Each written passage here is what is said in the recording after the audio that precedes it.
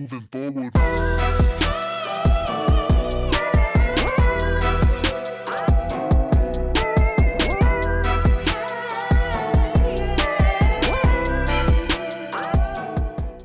Right now, a future president could be running as a local candidate on your ballot. This person is vying to represent you, your family, and your community. Do you know what they are and what they stand for? Vote411.org is your tool for accurate and unbiased, up-to-the-minute election information on the candidates running in local races. Just enter your address to get started. Your vote is your power, the power to decide who represents you in 2022 and beyond. Get online, get the facts, and make your voice heard on Election Day.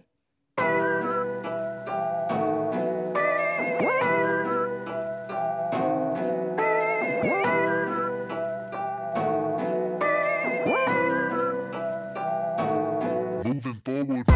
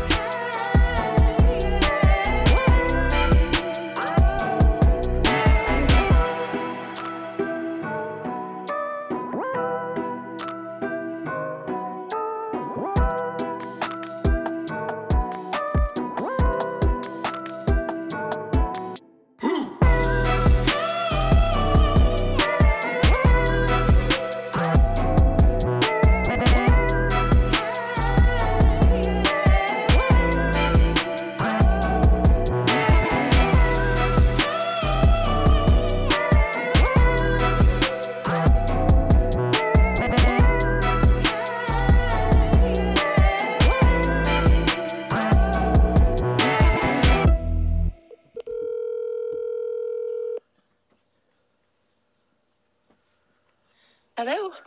Aloha, Anna. How are you today? Hi. I'm good. How are you? Pretty good, pretty good. You ready for your interview? Oh, yeah. Ready when you are. Rock on. Okay, so let's start right from the top. Let everybody know who you are and what office you're running for. I am Anna Odom, and I am running for state representative for District 43, a new district, and that's Makakilo and part of Kapolei. Right on. Okay, so before we get into you and your campaign, we're doing a little education for everybody listening. Could you please explain the duties of the office you're running for? The duties of the office that I'm running for, well, we are a legislative branch. We, get together and discuss things that we need to work on for our community. I guess that would be just the basic, rundown of it all, making sure that we represent our communities and that we're coming together and doing things that are going to benefit. We want it to benefit as many people as possible, but we also know that, there's going to be people that are going to feel left out. And I want to make sure that what we're doing reaches those people too, because every voice matters. And that's pretty much what I'm running on is, everybody deserves to be heard. Everybody deserves to be at the table and considered. And so, yeah, that's pretty much the basics, Okay. Well, let's get a little history on you. Could you give us a backstory on where you come from? Oh, that's an interesting story.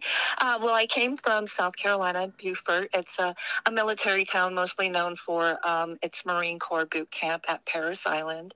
I moved here in 2007 after meeting a very wonderful, interesting man, and his father actually lives here in Hawaii. He's lived here for upwards of, 30 plus years. So he had, a basis here already. And so when me and my now late husband were trying to figure out a new place to start our life back in 2007, he was like, well, I have family in Hawaii. I'm like, well, there's a good place to go. Let's go. So in 2007, we moved here from Beaufort, South Carolina. My 3 kids, his 3 kids. And it's been a very interesting ride since I've been here. It wasn't the military that brought me here. My late husband's family he married into a local family. So the second that I came to Hawaii, I was immediately welcomed by, the local families of the area and just taken in like I had been here my whole life. And I just immediately fell in love with Hawaii, and I wanted, not only for myself, but for my kids and my grandkids to really enjoy and prosper, but give back to Hawaii. Because long before I ever moved here, I'd like to tell people that I feel like Hawaii had called to me, and I didn't understand that at first. But then when I moved here and then I kind of understood what had happened, people were like, I know what you're talking about. If that's what you feel, that's exactly what happened. Because just throughout my life, Hawaii has called to me in different aspects. And so when I finally got here, I didn't really know what to expect to do when I got here. I was 4,000 miles away from home. And me and my late husband, we bred dogs for a while. He was a union carpenter worker. So we were very involved, in the community and meeting other people in the community. And I just love it so much here. And I do everything possible to want to stay, but also understand why I'm here. And it wasn't until he passed away and I went through that depression that we all have to go through when we lose somebody, especially freakishly and unexpectedly. When I was coming out of that depression, I found myself online talking a lot of stuff in politics, and I didn't even really realize how political I was being online until somebody in the Republican Party reached out to me and was like, "Who are you? I see what you're saying here, and you sound like you're a Republican." And I was like, well, I've never been approached politically before. So, that conversation turned into, I live in a district that has absolutely no representation from the Republican Party. So I became a precinct president. Quickly after that, a district chair. Quickly after that, a campaign manager for a candidate for District 39, which was what my district used to be before the reapportionment. And then once the elections were over and then the reapportionment came down the pipes and we learned that Makakila was going to be its own district, and I was pretty much here doing Makakila. They're like, do you want to run as a candidate? Is that something you would consider? And honestly, at the time that I was asked, I got my 3 grandchildren moved in with me, so I'm a full-time grandparent, and I had no hesitation. I had none. I instantly said yes the very second I was asked, because I was like, you know what? Now everything's making sense. The relationships I've built, the people I've met, I finally feel like I'm part of Hawaii. And this seems like the proper next step, because I want to give back and I want to continue to be a part of the community. And the Republican Party embraced me full on.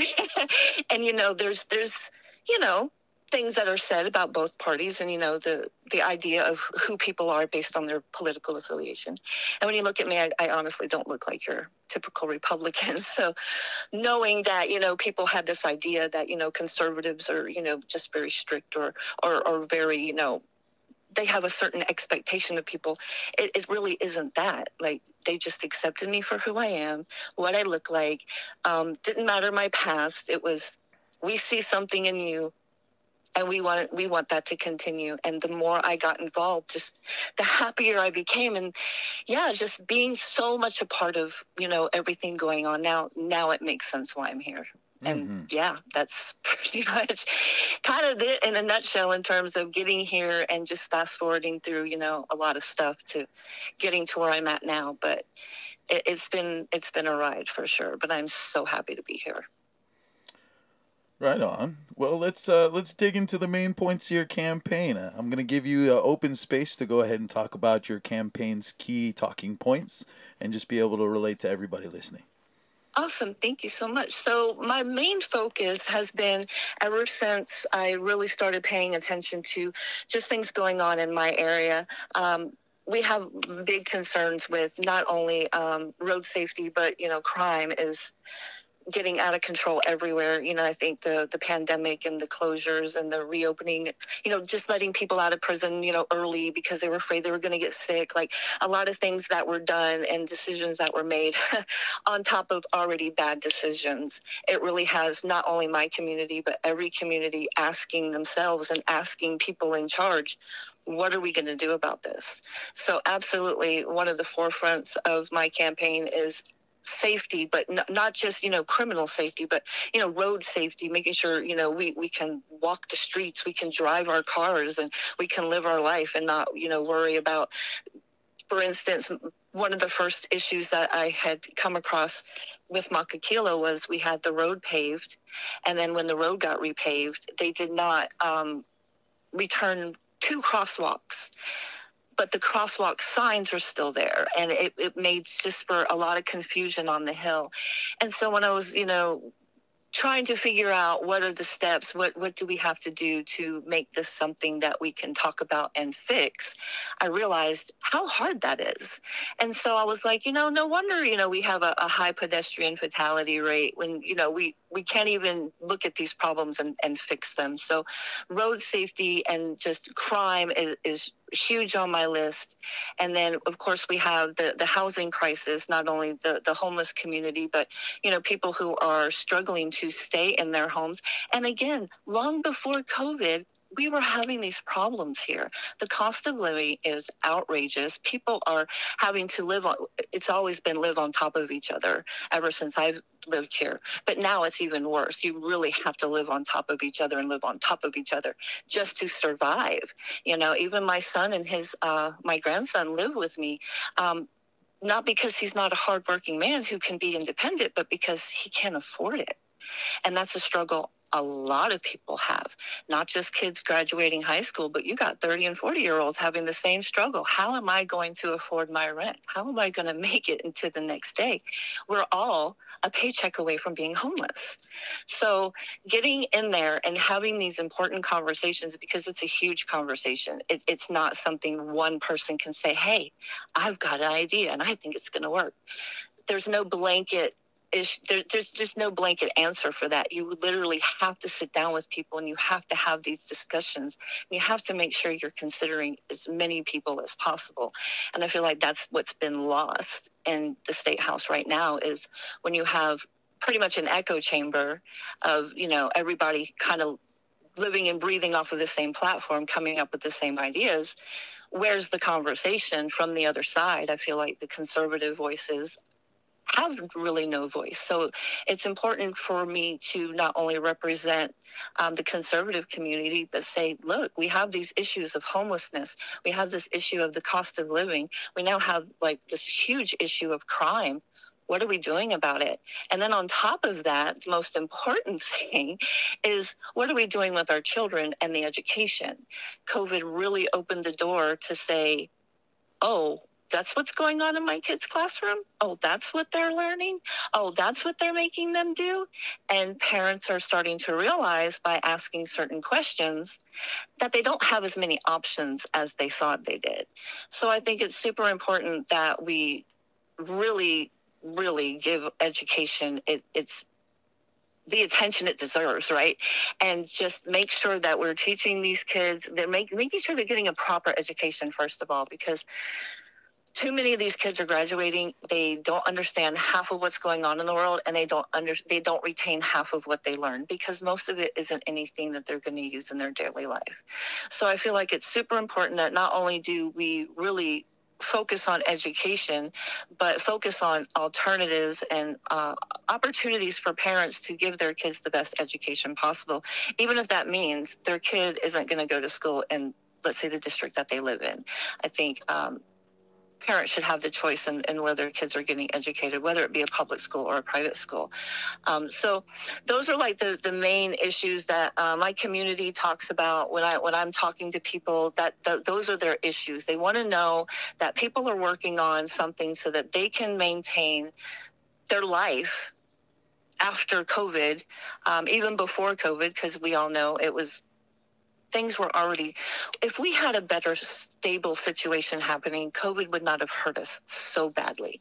But it did. It opened our eyes to a lot of things. So where platforms would say, I've got 3 key things that I really want to discuss, it almost is offensive to say that, because we already know there's so many things that need worked on, but you can't take on the beast. You got to take on the smaller battles before you can, win the big war.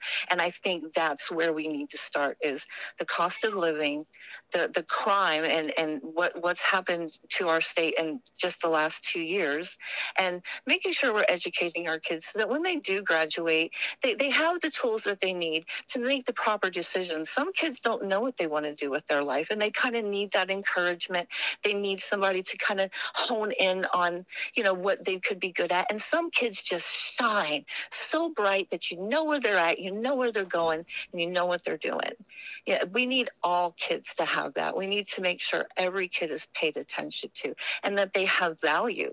And the only way they're going to know that they have value is if parents like me, grandparents like me, can get in there and fight for their children and not worry about things that the government is trying to do right now, which is silence parents' voices.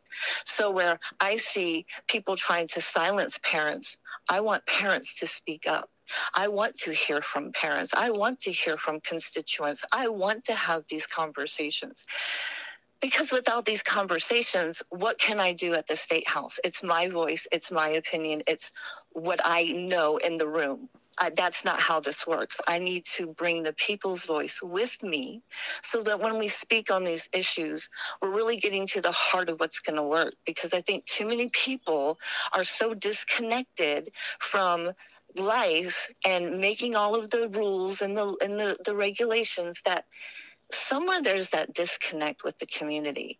And there's been a huge disconnect with the community and the political community for a long time. And the grassroots efforts that I see coming from the Republican Party, as we just hit it hard with, talking to everybody we possibly can, even people who don't agree with where I stand politically, everybody can agree. Kids need a better education. Kids need to walk out of, their ceremony feeling confident in the next steps that they're taking. Parents need to know that they're raising their kids in a safe community that they can afford. And so these are the things that are important to my community, and they're important to me because, like I tell people all the time, and it literally breaks my heart sometimes. I'll be driving down the road, going anywhere and everywhere, and I'll see a plane fly off. And just every now and then when I see these planes fly off, I hurt, because I wonder how many families are on that plane that are leaving and can't come back. So not only do we want to do everything that we possibly can to make Hawaii thrive and be the best it can be for the people here, we want our people back. We want to see all those people who felt like they had to leave be able to make the choice and say, you know what? That's my home. That's where I came from. That's where I want to be. And it looks like I can finally make that my home again. And when we can do that, and we have people coming back to Hawaii to live instead of flying away, we know we're doing our job right. And so that's what's important. Mm-hmm. Well, we have just a little bit time here left. One big thing that I'm asking of every candidate is, what's some advice that you can give to the voting public at this time? Not just for the election, but to help the hui in general. My biggest thing would be is educate yourself. Like, if there's questions, ask. But don't just stick with one source. Ask many people, many questions. Anybody that you know is connected or knows somebody who's connected. It doesn't matter. Ask questions. And if people around those people don't have answers, they're going to be people who have the answers, because that is the biggest thing. That misinformation and not having information are very dangerous things. Education and knowledge is something that can never be taken away from you, and it can be a tool you can always use to make decisions. So when making decisions politically and voting and doing all of those things to decide who you want to represent you, research, questions. And when these questions are asked, make sure you're getting the answer that you deserve. You understand that there was an actual answer there and not a lot of fluff. You know what I mean? Ask the hard questions too. Even if you feel confrontational, then you know you're on the right track, because you want to ask the hard questions. You want to make sure you're getting the most out of the time of the people that you want to know about. And if you can actually meet these people, and especially in Hawaii, it is very easy to go to a meet and greet, go online and see where there's functions, actually go and meet the people who are wanting to represent the districts, the state. Meet these people, make appointments with these people, because we are representing your voice. We need to hear from people. So if there's anything anybody needs to know or learn, these are the people to ask. So and every one of us should absolutely be available within a reasonable time frame, of course, not like, don't call me at 3 a.m., but, we should be available for questions. We should be available to make sure when people go to the voter booth, they feel confident about who they're voting for. And that's one thing that I really stand behind is I'm very transparent. I'll answer any question you have. If I don't have the answer, I'll tell you. And that's what we need in our state house, is people who are willing to answer questions even if they don't have the answer. Right on. Well, before you go, could you let everybody know how to get in contact with you, how to follow and support your campaign? Absolutely. I am on Twitter, Instagram, and Facebook, and that is Vote Odom 2022. And my website is www.voteodom2022.com. So everything is Vote Odom 2022. Awesome. I'll make sure that goes in the show notes so people can find it very easily. Awesome. Thank you so much. Well, mahalo for coming on today. A lot to take in from you. And I would hope to be able to call you back in, say, 30 days to check in on your campaign and have some deeper conversation with you. And we could talk stories specifically about the needs of your community. That'd be great. Fantastic. Well, you have a wonderful rest of your day. Mahalo again. You too. Thank you. Bye. Aloha.